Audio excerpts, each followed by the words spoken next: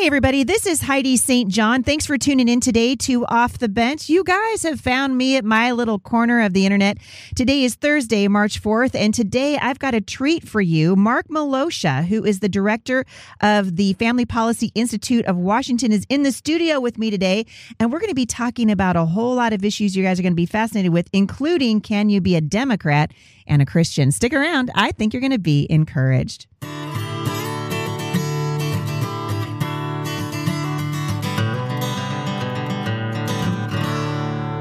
So thanks for tuning in today. A couple things before we get rolling. Wanted to let you guys know that we have just started a brand new study over at Mom Strong International. We're going to be going through my book, Becoming Mom Strong, How to Fight with All That's in You for Your Family and Your Faith. That's happening for the month of March and for April. There is a 6-week Bible study that has also been published, and you guys can pick that up and get a membership to Mom Strong International, and I'm going to be taking you through that study for the next 2 months. So we're very excited about that. This weekend, on Saturday, I will be the keynote speaker for the Republican Women's Dinner here in Clark County, Washington. Tickets are going fast. From what I understand, they are almost sold out. So if you're interested in coming to hear me speak, you don't have to be a woman to come. Lots of guys going to be there, including my husband. So please coming out and let's balance the estrogen with a little bit of testosterone. And you guys can do that this Saturday, the 6th, at the Republican Women's Dinner. So I'm excited about that. All right, you guys, I have a real treat for you today. Mark Miloscia is in the studio with me. He is currently serving as the executive director for the Family Policy Institute of Washington, which is the only statewide Christian policy and advocacy organization in Washington state. They focus on uniting Christians on issues such as life, family, marriage, parental rights, religious freedom, and Christian social justice. Mark Miloscia, it's really an honor to have you in the studio. Thank you, Heidi. Glad to be here.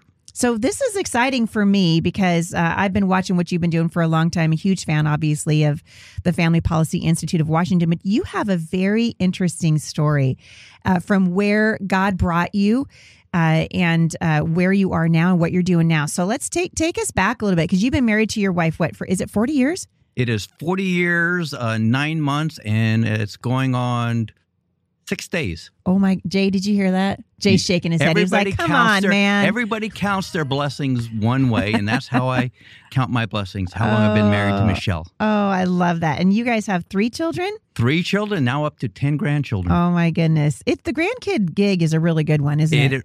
Yes, but the bad news for us, unfortunately, is our daughter is with her husband. He's in the Army in Germany. Oh, Ramstein?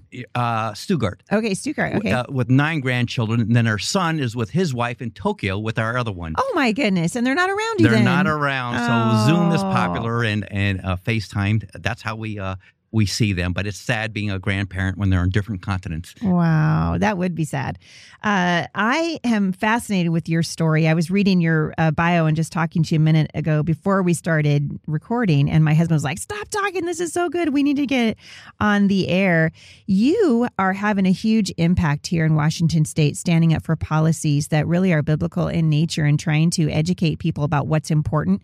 But that's not where you started. So tell us where you started kind of, I noticed that you graduated, got your MBA from the University of North Dakota, and then you went into the military. You've done all kinds of things. So this is your first time on my show. Give us a little bit of a feel for who you are, kind of where you started and how God brought you to where you are now. Oh, thank you. Interesting story. I grew up in Queens, New York. In fact, not far from where President Trump used to live in Queens. All right. So sort of the rough and tumble of New York. We all heard about that. Inner city, that's right. Queens, gangs and everything.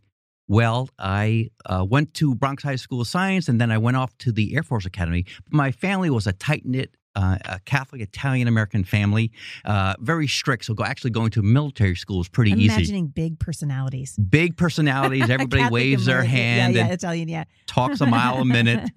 But went to Colorado, the Wild Blue Yonder, completely different culture. But I completely abandoned my faith like a lot of people do going to college. And 2 weeks at the Air Force Academy, I stopped going to church.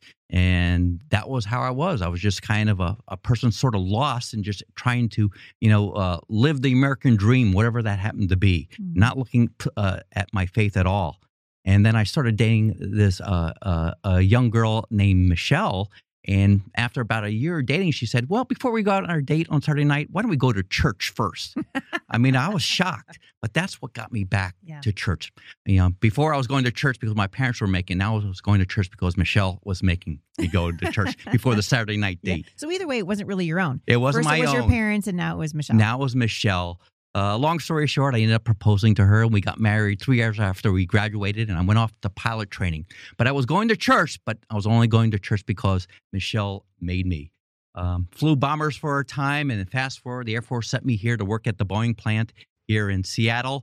And we were at a new church, and they had a young marrieds group, a little Bible study. Michelle made me go to that. So I went to this Bible study. She's a good woman. She was a good woman. She was always trying to make me be a better man. And I started going to this Bible study, and it was like any typical Bible study, a little bit of praying, a little bit of answering questions about Jesus Christ, a little bit of scripture reading. Of course, me wanting to be the smartest person in the room, I wanted to get all the answers right to these questions about the Bible. So I started reading the Bible for the first time in my life. Cover to cover. I remember reading it 9 times in 3 months because I wanted, like Jeopardy, I wanted to be the first one. I was going to say, wow, 9 times in 3 months? I can't get people to read it one time in 9 months. And once you start reading it, the words start talking to you. Yes. And it started kind of a uneasiness or schizophrenia in my mind because I suddenly realized I wasn't living the life that Jesus Christ and my faith teaches us to live.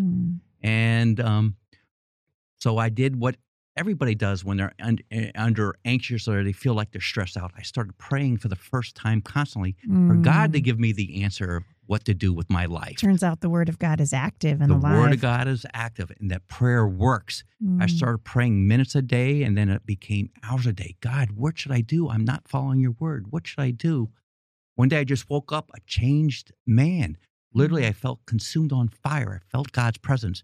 I ran off to my colonel's office and said, I quit the Air Force. Now I'm going to serve Jesus Christ 24 hours a day. I'm only going to serve him. Then I realized I didn't tell my 8-month pregnant wife, Michelle, that I just quit the Air Force. But I went home. She was upset for about 3 hours, but she said she could work with this.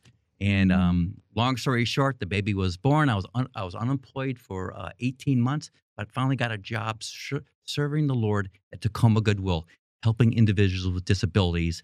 And I completely switched my life on that day. I was pro-choice. I became pro-life instantly. I could not get enough of Scripture in the Lord. And I feel like I had to go spread the good news of Jesus Christ to everybody. And so that's what I did. I joined the pro-life movement and my church ministries. And I was out talking Jesus Christ the first time I laughed publicly. And that's the key. I identified as a supporter of Jesus Christ first. And it changes you. It changes you. It changes you. You can't stay in the same trajectory that you were in before once you start listening to God. You have to follow Jesus' words. But I was a Democrat at the time, and I all of a sudden realized the Democratic Party had problems with people who talk their faith, who talk Jesus, who pass out Scripture. And this was what year? This was the born again experience happened in '89. Okay, and then I first ran for office in '92 as a Democrat, a pro-life, pro-family Democrat in King County. So in the most liberal county. So a lot of people listening to this are going, "Where is that?" You mean this is Seattle? This is in Federal Way, right south of Seattle. And then I realized that Democrats have a problem with people like that, and I didn't receive any support from the Democratic Party. And I realized that there are real fanatics on the other side about this culture of death, and that this kind of anti-child mentality, anti-family mentality, that the government knew best about everything. But I stood firm because I had the Word of God on my side. I kept speaking out loud. Well, unfortunately, you do need support and money from folks. And there weren't many people in the Democrat Party willing to support me. And I lost that election by 300 votes. I ran again. I lost again. But then the Democrats were put in the minority. And they said, well, maybe next time we'll support you. So they supported me on the third time I ran for office. And they said, we'll overlook you being pro-life and pro-family. And I finally won as a Democrat state rep in '98. Wow. And this is almost unheard of now. I mean, I don't know how in 2021 anyone who's pro-life could even be remotely accepted in the Democrat Party. Is that accurate? In fact, it happened about 10 years ago, the real big switch when President Obama became president. He took the Democratic to this far left radical ideology on all the issues, and there was a couple of pro-life, pro-family Democrats still left, but all of a sudden we became bigots overnight, misogynists. We hate women overnight. And if you were a person of faith, I'd literally come into a room, they would boo me. The entire group of Democrats would boo me as I walk into a room. And I realized my days were numbered as a Democrat. And I ran for state auditor, lost that race. But then I still had the issue. I still wanted to work in the legislative process to help pass good laws, bring my Christian values in the public square. And I looked at the Republican Party, and they welcomed me with open arms. And I ran as a Republican for state Senate. And I won the election in 2014. And I got to make a difference there. And at this time, like I said, the Democrats went completely radicalized, not just in King County, but all across Washington State. It's sad to see a lot of folks who were moderate or even conservative Democrats. Joe Biden. I mean, frankly, Joe Biden was more pro-life than I in the 70s. But he, in his search for power and his reach up the ladder and ambition to the next step in the rung ladder, you're offered these temptations and you're given these carrots. And the question is, like Jesus, do you accept these temptations? Do you change your position? Or do you stay firm with the Lord? I stayed firm, and Joe Biden, unfortunately, he rejected his Catholic faith. He rejected pro-life, rejected the least of our brothers and sisters in order to get that golden ring to be the president. So it's sad to see folks, accept those temptations from really what truly is these evil organizations. But that's what happens, and you have to stand firm, be prayerful, and have your faith grounded. So for folks interested in running for office, have your faith grounded in Scripture and in prayer and in your faith community. It's so important. Hey, it's Kaylee Cuoco for Priceline. Ready to go to your happy place for a happy price? Well, why didn't you say so? Just download the Priceline app right now and save up to 60% on hotels. So whether it's Cousin Kevin's Kazoo Concert in Kansas City, go Kevin, or Becky's Bachelorette Bash in Bermuda, you never have to miss a trip ever again. So download the Priceline app today. Your savings are waiting. Go to your happy place for a happy price. Go to your happy price, Priceline. You and I were talking before we began recording about this idea, can you be a Christian and a Democrat? And it really offends people. I wrote an article several years ago that said you cannot be a Christian and be pro-choice. It just is, it's antithetical to everything that we know about God from his word and from the ministry of our Lord Jesus. And you wrote an article about this, right? Can you be a Christian and a Democrat? How was that received? Well, there's frankly a lot of folks up there who got upset. I kind of understand them. At a certain level, every person has to make a choice. Are they going to serve God, or are they going to serve evil? Or are you going to support an organization that is turning evil? I mean, the famous Dietrich Bonhoeffer in Germany. Germany wasn't insane. When Hitler got elected, he slowly moved the entire country to evil. So Christians had a choice in Germany. Do you accept this evil? Do you go along with the rising insanity, the delusion being put by these leaders, or do you push back? And unfortunately, in Germany's time back in when Hitler first started, some Christians and pastors made the wrong choice. Now we face the same choice right now. Look at what's being proposed right now. It's not just now babies born alive, we can kill them. Now this Equality Act is where you're going to let children self-mutilate themselves and do it without parents knowing about it at the hands of adults. Exactly. Right? I mean, this is happening at the hands of adults who are pushing this in the name of being woke, right? We were talking with our kids. We're going back through the history of the United States again with our kids. This is like the 10th time we've done it. And we're in the Enlightenment right now. We're talking about the Enlightenment. And my daughter, who's almost 18, said, look at the correlations between the Enlightenment and the woke movement now, right? In the Enlightenment, they're like, whoa, wait, we understand this and we understand that. We're having the same moment now, except for these are things that don't enlighten us to the fact that we have a creator, that he made the universe, or wow, maybe the earth's not flat after all. We're talking about things that are patently absurd and false on their face, as such as issues of male and female. Unscientific. It's amazing. I thought this was the party of science, right? But they're willing to reject what they say that they know to be true in order to follow the crowd. And in this case, the wind is at the back of the social justice movement. It's at the back of these social warriors who are promoting transgenderism. And we've talked about this here at the podcast many times, the damage that is being done to this generation of children who are really being indoctrinated into these beliefs via the public school system. That's the main mechanism by which these kids are being taught that there's 400 genders. I can't remember what we're up to now. But it's devastating. And this is the Democrat Party of today. And it wasn't like this 15 years ago. But today, if you're a faithful Christian, you will be booed. You will be called every name in the book, and they will not have you around. Canceled. You will be canceled. I think maybe there's 2 left in all of Congress. Wow. And there's none left in Washington State. I dare somebody to find a faithful Christian who protects the unborn, who understands the importance of parental rights, of marriage, the significance of helping the least of our brothers and sisters the right way, not with the way you see going on in Seattle, where it's going to give everybody whatever drug they want. You know, eat, drink, and be merry, sex, drugs, and rock and roll. That's a philosophy coming out of what I call this neo-pagan movement, and they've taken over the entire Democratic Party. So why would anybody join a party that hates babies, that wants children to self-mutilate, denial of science and marriage, and frankly, making every virtue a vice and every vice a virtue? Yeah. And that's the world we live in right now. And that's the Democratic Party of today, unfortunately. It wasn't like that.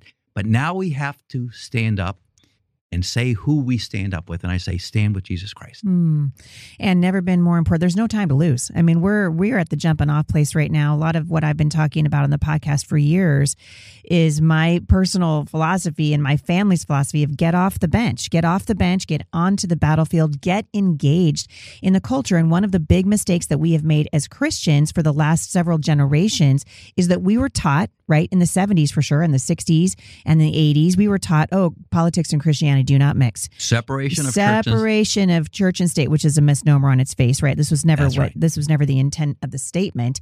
But what do you say to people who say, oh no, the church shouldn't become involved in politics? What do you say to pastors who refuse to engage, or they say, well, we're apolitical? Mark, is there any such thing as apolitical? Well, all we know is Jesus commanded us to be the salt and light of the world. And you just go right back to the end of Matthew, Jesus' last words in the Great Commission: go out and teach all nations, make disciples of all that I commanded. So that means we have to stand up as followers of Jesus Christ and teach folks what it means to be a follower of Jesus Christ. Do you believe that children should be alive? Should we be pro-life, pro-family? Should we respect individuals? And what's the right way to deal with the least of our brothers and sisters? If we're not speaking up with our Christian solutions, then the other side is giving their solutions out in the public square. And just look at where our public schools are right now. They went from teaching the whole sexual orientation, gender identity. Now they're moving to the racist, critical race theory. The 1619 project. The 1619 project, where every white is guilty of white privilege. What happened 400 years ago, and that's just racism today. I read in the newspaper a couple of days ago that Joe Biden is saying they're going to go ahead and start with reparations immediately. And I thought, wow, I honestly, you can pin a lot of this on Barack Obama and in the way that he changed the conversation about race in this country, and feel like it has made us more angry and more at odds with each other than ever in recent memory. I can't remember this ever. Growing up to where we are right now. And yet the Christians have a way, right? Because we know the living God, to stand in the gap and say, no, we were created equal. We are image bearers of the King of Kings and the Lord of Lords. It doesn't matter the color of our skin. And that's not to say we can't talk about issues that are important. And is there racism in the country? Absolutely. Are there racists? Yes, there are. Are we a racist nation? No. We are not a racist nation, and I refuse to believe that we are. And yet these people coming into our public schools teaching our children that we are that our nation is inherently racist, and we're creating division. And it seems like it's gaining speed. Do you see that happening?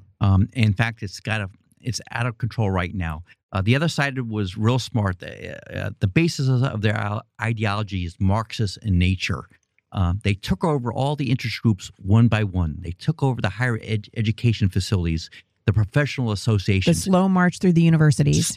Slow march to the universities. Now they effectively taken over the education system with the bills going on here in Washington State and what President Joe Biden is trying to do nationally.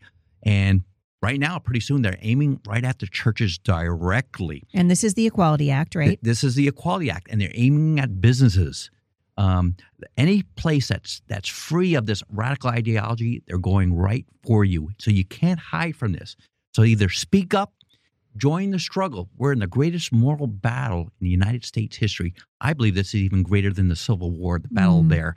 Because this is, like you said, a radical anti-science, anti-reality-based agenda they're trying to force on folks. And if they win, it'll be the end of Christianity in America, let alone the end of America. Yeah. And it will be the end of America because we're moving so far away from the founding of this nation and the principles that made us the greatest nation on the face of the earth, a beacon for other nations. And I always tell people, listen, if you think that the other countries in the world, if you think other nations aren't watching what's happening here, you're wrong, because they know as the United States goes, so goes the rest of the world. So if we can be hijacked right here at home, then we are not able to be the force for good and the help that we have always been to other nations around the world. You're absolutely right. So what we have to do is imitate what they were doing, which is actually what Christians originally started. We were supposed to be the evangelists. Right. What would happen, Mark, if the church was doing what it was supposed to be doing? Oh, wow. What would happen? Oh, we wouldn't be in the mess we are in right now. We wouldn't need the government coming in and saying, "Hey, we're from the government. You know, we're here to help." Didn't Ronald Reagan say those are the most terrifying words ever spoken from a government official? It's a true statement. I saw it in action. And when the church is silent, then government takes control. So if this church speaks up and tells people, gives people guidance about the right way to live, and the church takes up the responsibility of being that kind of leader, moral leader in your community, then we live the righteous way and we prosper. So we still have a chance. I'm starting to see signs of awakening. So it's not all doom and gloom right now. And in Washington State, I'd say there's still about 40% or so of faithful Christians out there. So we're not far from that 50% if we just go out 2 by 2 and bring people back to Christ and be able to speak boldly with compassion and love to our neighbors about the right way to live, about salvation through Scripture and prayer. We will win. That means we have to change how we've been kind of asleep for the last 30 years. That means that we really do have to get involved. And we've talked about this before. All politics is local. Hope you guys are enjoying this interview with Mark Miloscia, the Executive Director of the Family Policy Institute for Washington. We are going to continue this conversation tomorrow. I hope you guys will share this with your friends. And again, don't forget to leave reviews for the podcast over at iTunes. We are shooting for 10,000 reviews, and you guys are helping us out in a big, huge way. Thanks for supporting this podcast financially and for your prayers. We greatly appreciate it. I'm glad you guys tuned in today, and I'll see you back here for part 2 of my interview with Mark Miloscia tomorrow. For more encouragement, visit me online at thebusymom.com.